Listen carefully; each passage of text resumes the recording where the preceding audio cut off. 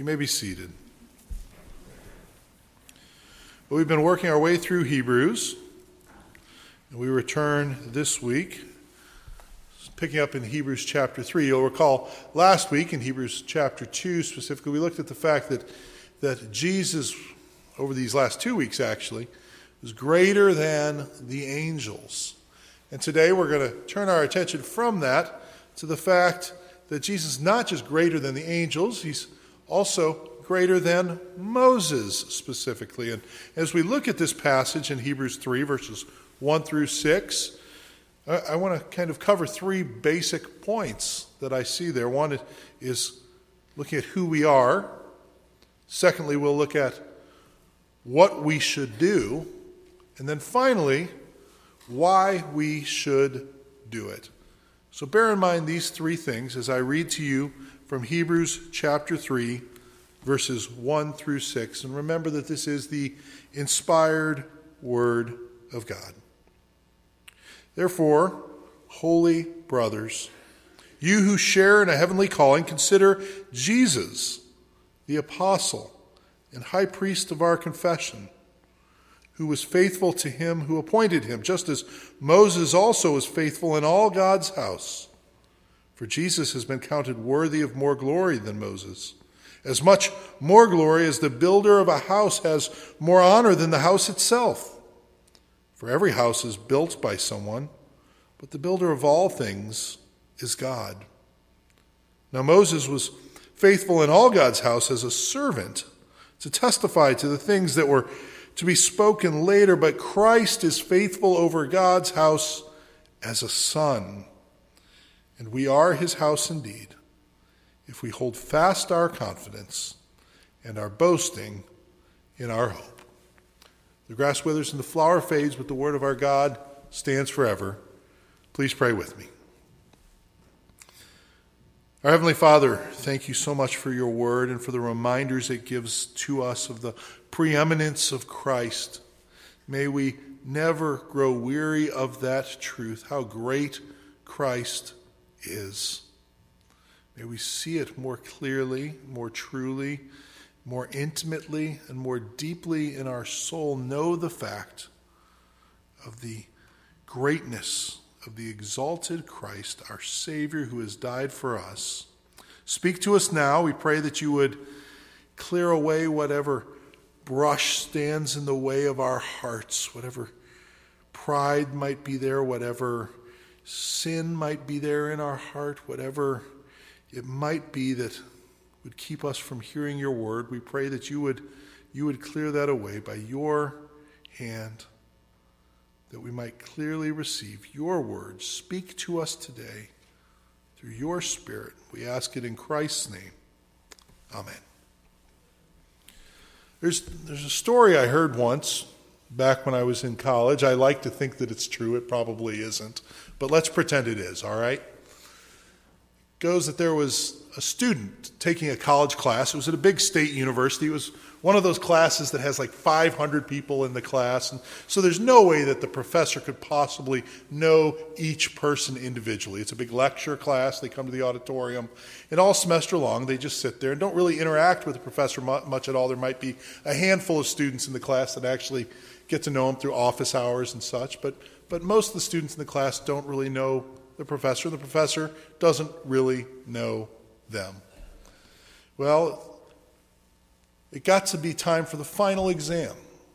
And all the students showed up for the exam and they started working on it. And what the teacher said they were to do was to work on the exam, and he would give them a warning when there was 10 minutes left. Then he'd give them another warning when there was 5 minutes left, another warning when there was 1 minute left. And then he would tell them when they needed to stop and turn in their exams. And they were to come forward and put the exams down on a pile on the floor of the stage in the front of the auditorium. Well, students throughout the time got done early, of course. Quick ones got done, came up, put it done. He announces 10 minutes remaining. A little time goes on. 5 minutes remaining. 1 minute remaining. At this point, about half the students are done. There's the rest of them feverishly working to get done. And he says, finally, time is up. Put down your pencils. Turn in your exams. At which time all the students came forward and put their exams in the pile on the stage. All of them except for one student who was sitting in the front row, and he just kept feverishly writing away at his exam. Well, the professor didn't notice this at first, but then he noticed it. He said, "Excuse me, son, it's time to turn in your exam." He just kept writing. He said, "Son, time is up. You need to turn in the exam now." Writing. This went on for about 2 minutes. The professor getting more and more enraged. And finally, the guy got done, put down his pencil, got up, and came up to put the exam in the pile. And the professor confronted him. He says, "You can't put that in there. You worked past the time that you were supposed to work. You disobeyed my authority. You broke my rules.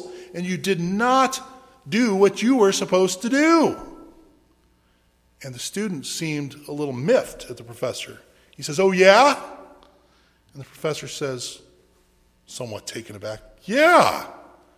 The student says, "Do you know who I am?" The professor says, "I don't care who you are." He says, "You don't know who I am?"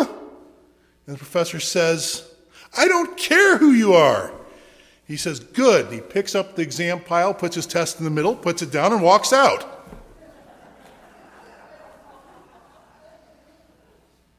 You see, the professor thought when he asked, "Do you know who I am?" Of course, he was appealing to some special status he'd have because of his identity. That's not what he was doing at all. But it is a reality, isn't it, in our world, that there are times that your identity brings you special benefits.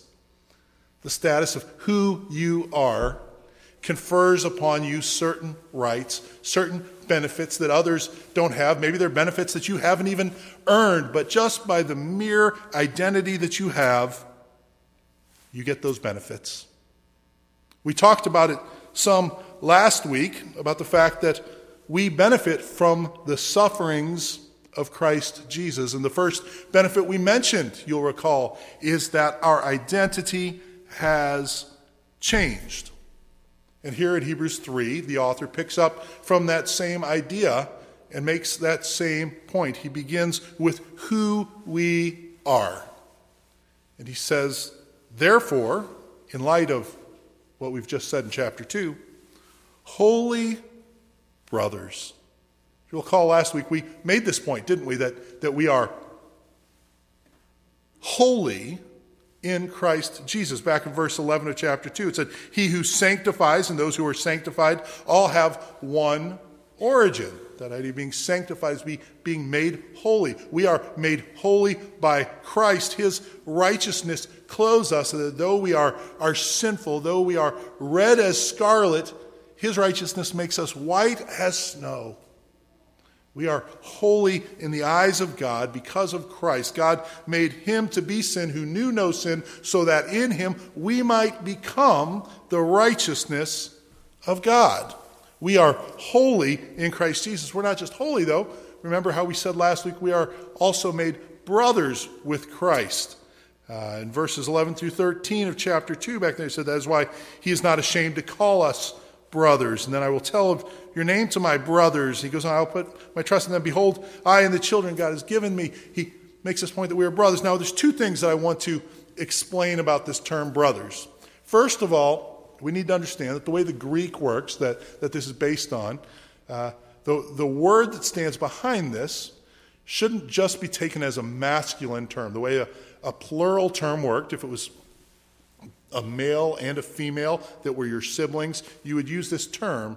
So we shouldn't necessarily just read it as brothers, even though that is what it works, but brothers and sisters. It is encompassing both male and female. It's not just talking to the men here. We're talking brothers and sisters. Jesus calls us his siblings, and perhaps that might be a better translation just for our understanding is to say he's called us siblings. That's what he's called us, his brothers and sisters. And secondly, we need to understand that it's not just talking about the universal brotherhood of man here, that somehow we are all brothers and sisters as creatures. Certainly that is true in one sense. We are all brothers and sisters because we are all created by God. We're all descendants from Adam. There are those senses in which we are all related, but it's not talking just about that truth. It's talking about a deeper truth. It's talking about the fact that we are united with Christ by his Spirit, by the grace of God, through faith. And in that sense, we are made to be brothers and sisters with him, and thus with each other as well. And so we have a special relationship here with him. Our identity has been changed. We are holy brothers, as it says. So that's what we already kind of covered last week by way of review. I mentioned here, but he goes a little bit further here in chapter 3. He doesn't just say holy brothers, he says, holy brothers, you who share in a heavenly calling. When he says we have a heavenly calling, it's this in two different senses, really. We are called from heaven, and we are called to heaven. You know, I remember back when I was a little child, we'd go out and play. It seemed like we played outside far more then than children today do. We would go out during the summer especially and just play all day long, it seemed. We'd play in the neighborhood down somewhere. We'd play baseball all day or soccer all day or whatever it would be. And it would come to be dinner time. And the same thing would happen for all of us at dinner time. Our mother would come out on the front porch of the home. And in my case, my mom would yell, "Peter!"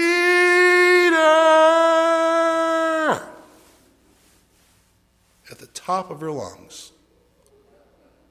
And I'd be, 4, 5, 6 houses away this way or that way or back in the field over there. It didn't really matter where I was. I would hear her voice calling me home. It was a call that was coming from my home, and it was calling me to my home. And that is very much the same way as our heavenly calling is. It is a calling from heaven, from the voice of God. And it is calling us to heaven. Also, it is the very voice of God calling from heaven. Much the same, we remember, with the transfiguration or with the baptism of Christ Jesus. Both these times, this voice bellowed out of the clouds, "This is my Son, with whom I am well pleased." And just as surely God's voice has called out to us through his word and through the gospel that has been proclaimed to us. And if we are believers in Christ, it is the very voice of God that our hearts have heard and responded to as he calls us from heaven to heaven. And we are reminded that our identity has changed. That's what the author here is trying to remind his audience, these Hebrew believers who are tempted to turn back to Judaism, that are tempted to say, the persecution is too hard. I just want to go back. He says, no, you are a new person. You are a different person. That is no longer your identity. You need to trust in Christ. They shouldn't go back and we need to know that our identity has changed too. And so what impact does that have on us? What should we do? Well, we should do the same thing that he tells them to do. That's our second point. Still in verse 1. We should consider Jesus.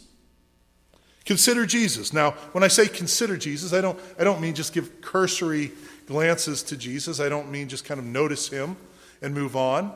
No, the idea behind this word consider is to dwell upon, think deeply about, to meditate upon Jesus. The story goes that Napoleon, the great General Napoleon, when he would be entering into battle, would call his generals into his tent the night before the battle so that they could look him in his eyes and see the confidence that he had see the certainty of victory that he possessed, that they could look in his face and see that and have their confidence bolstered as they went into battle. And so too, when we read here that we are to consider Jesus, what the writer is saying to us is that we are to look into the face of Jesus. And as we look into the face of Jesus, we will see the eyes that have wept for us. We will see the brow that bled under the weight of the crown of thorns. We will see the mouth that has smiled at us as he has called us friends and brothers and his beloved. Consider Jesus. As the hymnist said, turn your eyes upon Jesus. Look full in his wonderful face, and the things of earth will grow strangely dim in the light of his glory and grace. Do we do this? Do you do this? Do I do this? Do we really do this? How much time do we spend considering Jesus, considering who he really was, considering what he really did? I mean, we do that on Sunday mornings. We gather here, certainly. We give him an hour of our week, and that's good. We should do that for sure. But how much of the rest of our week do we spend considering Jesus? Are you convicted at that thought? I know I am. I guess I spend more than some people, I'm sure. But do I spend enough time considering Jesus? He should really dominate my thoughts all the time. There really shouldn't be passing moments where I lose track of Jesus. He should dominate my entire thought life. Each and every day, each and every hour, really each and every moment should be lived in light of Christ Jesus. I need to consider him, and as I consider him, the question becomes, what am I considering? Who is this Jesus that I am considering? Well, still in verse 1, he is the apostle and high priest of our confession. Apostle, in this sense, it's kind of a different term. This is the only place in the Bible where Jesus is referred to as an apostle.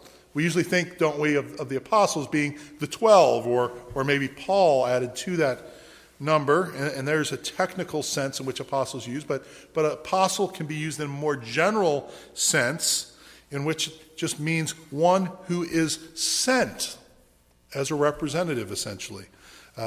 In a general sense, when it is used this way, what it means is it's one who is sent, and they're sent on a task representing the one who has sent them, and they are equipped by the one who has sent them to complete the task for which they've been sent. Jesus nowhere else is called an apostle, but we do see in John 20, he says this. He says, peace be with you. As the Father has sent me, even so I am sending you. And the verb that stands behind that, send, is a cognate of the word apostle. It's related together. It's the same idea. He sends just as he has been sent by the Father. He is an apostle of God in that sense, in that he represents God. He brings the message of God, and he is equipped by God to bring that message. And so it is that he represents God to God's people.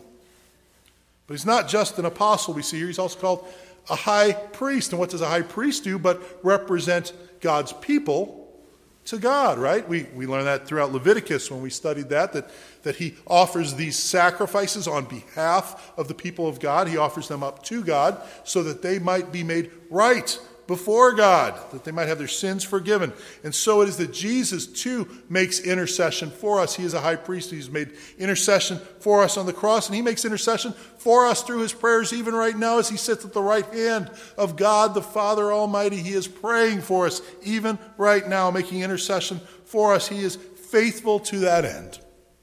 That's what we see in verse 2. He was faithful to him who appointed him, just as Moses was also faithful in all God's house. You see, it's interesting. Moses is really the only Old Testament figure who performed both of these functions. the high priestly function of representing the people before God, but at the same time the apostolic function of representing God to his people. Moses was this mediator in the Old Testament that pointed us forward to Christ, who is the great mediator, the true mediator, the ultimate mediator. And so we need to consider Jesus. Now, it's easy to say that non-believers need to think about this message. They need to be confronted with it. And if you today don't trust in Christ, if you don't call him your Savior, then you need to consider Jesus. You need to consider his claims. And ultimately, I saw this quote from somebody just this morning, actually. What is really the crucial matter is not so much whether you like his teachings or not, but whether or not he rose from the dead. Because if he rose from the dead, it doesn't really matter that you don't like his teachings. He is God Almighty. And you need to yield to him. You need to bow the knee to him. You need to trust in him. If he did not rise from the dead, then reject him. We should all reject him if he didn't rise from the dead. Because of his teachings, no matter how wonderful we might think they are really worthless if he did not rise from the dead as he said he would. Consider Jesus. But even if you are a believer today, and I hope most of us who are here count ourselves in that number, we too need to consider Jesus more commonly, more often, more deeply, for we take him for granted. But if we do consider him, it will continually change us. It will transform us. It will make us more into his likeness. Do you want to be more holy tomorrow than you are today? And more holy today than you were yesterday? Do you want that? Do you really want that? As you consider your own life, do you have a desire to grow in holiness? If not, then you might want to question whether you are amongst that number who knows Christ Jesus, who has truly been forgiven, who knows his grace, who has experienced his grace. You need to consider Jesus. Well, finally, why do we do this? Why should we do this? And the rest of the passage really kind of lays out this truth. In verse 3, for Jesus has been counted worthy of more glory than Moses. Now, for some of us, the meaning might be lost on us. I mean, we know Moses is an important figure in the Old Testament. We know that he did a lot of great things. We perhaps know the stories about how he did these mighty works like we saw today in the Unison Scripture reading. He talked about the mighty power and all the great terror which Moses performed in the sight of all of Israel when he delivered the people of God. Perhaps we know about that from reading our Bibles, from going to Sunday school, from seeing Charleston Heston. Wherever you got it, we might know that. But we really, I think, lack an understanding of the depth of the greatness of Moses, how highly he would have been esteemed to these Jewish recipients of this letter. I want to read to you a passage from Numbers 12. If you want to, in your own Bibles, you can flip over there or you can just listen. But this is in Numbers 12, and it's a passage that helps us to better understand how Moses would have been seen. It says, Miriam and Aaron spoke against Moses because of the Cushite woman whom he had married, for he had married a Cushite woman, and they said, has the Lord indeed spoken only through Moses? Has he not spoken through us also? You see, they're saying, yeah, sure, God's spoken through Moses, but he's spoken through us too. We're prophets too. We're important too. We all have kind of that tendency in our hearts, don't we? We see somebody else who kind of is the big shot, and we say, yeah, they're not really all that more important than us. And usually that's true. Usually we're all pretty much the same. But God hears them, and notice what happens here. The Lord heard it. Now the man Moses was very meek, more than all the people who were on the face of the earth. And suddenly the Lord said to Moses and to Aaron and to Miriam, come out, you three, to the tent of meeting. And the three of them came out, and the Lord came down in a pillar of cloud and stood at the entrance of the tent and called Aaron and Miriam, and they both came forward, and he said, hear my words. If there is a prophet among you, I, the Lord, make myself known to him in a vision. I speak with him in a dream. Not so with my servant Moses. He is faithful in all my house. With him I speak mouth to mouth, or face to face, if you will, clearly and not in riddles. And he beholds the form of the Lord. Why then were you not afraid to speak against my servant Moses? And the anger of the Lord was kindled against them, and he departed. You see, Moses holds a very special place in the eyes of God. And so too in the eyes of the people of God. We need to understand that. We need to understand what happens after that. Actually, Miriam's struck with leprosy. She's put out of the camp, and it looks bad for her until Moses intercedes for her. And what a wonderful picture that is, isn't it? Of Moses interceding for his sibling who has sinned, and through his intercession, the sibling is forgiven by God and brought back into the people of God. That's a picture of what Christ has done for us. We, his siblings, have been forgiven not because we deserve forgiveness, but because he has interceded on our behalf. And so we are brought back into the fold as the people of God, forgiven because of his intercession. Moses is but a shadow, a picture, a type, pointing us forward to Christ, who is the one greater than Moses. That's why verse 3 says he's been counted worthy of more glory than Moses.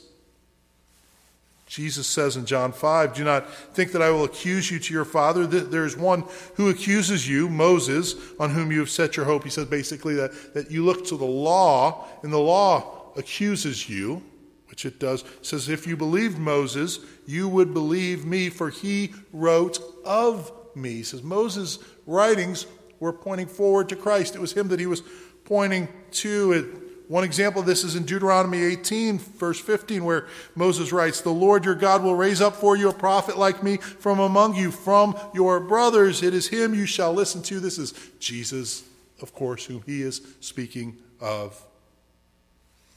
And as much more glory as the builder of a house has more honor than the house itself. That is the glory that is to be given to Jesus. You see, he's saying Jesus is to Moses as the builder is to the house.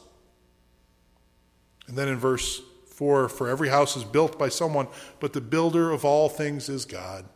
And so he pushes it one step further. Jesus is to Moses as the builder is to the house, as God is to all things. Because he is the creator, the builder of all things. But we remember back from Hebrews 1 that it is Christ, the Son, through whom and by whom all things were built. And so he is making a claim here that Jesus is to be greatly honored because Jesus is God. And he is greater. Verse 5, Moses was faithful in all God's house as a servant to testify to the things that were spoken later. Moses was faithful, not perfect, but faithful. And so too we are called to faithfulness. We need to be faithful. There are times we will fail. We will be imperfect in our faithfulness, but Christ is faithful. Over God's house as a son, verse 6 tells us. There's a difference, isn't there, between a servant and a son. A servant might have a lot of latitude. I don't know if you watch the show Downton Abbey. You know, there's servants in the house, this big mansion with many servants living on this estate. And some of them have wide-ranging liberties and latitude that is given to them. They basically run the household. They can do just about whatever they want, but they couldn't make a decision like they're going to sell the house or something like that. They're just servants. But a son has rights of ownership. And that's what Christ is. He is a son. He is the one who owns us. He is the one who makes intercession for us. He is the one and only mediator, as we said before. There is one God, and there is one mediator between God and men, and that is the man, Christ Jesus. What a wonderful thing it is, as he makes mediation, makes intercession for us. I saw a quote just last night from Robert Murray McShane. He said, and I thought this was beautiful, if I could hear Christ praying for me in the next room, I would not fear 1,000,000 enemies. But distance makes no difference. He is praying for me. What a wonderful truth. Does that bolster you with confidence to know that the Son of God is praying for you? And if he is for us, who could be against us? And what matter could that make? What difference could it make? Why would we ever trust in any other? Why would we turn to any other idol when we have the very Son of God? We must cling to him in confidence and in hope. That's what verse 6 says. We are his house if indeed we hold fast our confidence and our boasting and our hope. We don't need to be perfect, but we need to hold fast to Christ Jesus. He is our confidence. He is our hope. We don't boast in our deeds. We boast in him. As Paul says in Galatians 6, far be it from me to boast except in the cross of our Lord Jesus Christ, by which the world has been crucified to me, and I to the world. You see, the point of the matter for these Hebrew believers is that they must not turn back to a lesser covenant with a lesser mediator, no matter how great that mediator might have been. And similarly for us, we must not depend on anything other than Christ Jesus. Don't depend on your own faithfulness. Don't depend on your own holiness, because it will always fall short.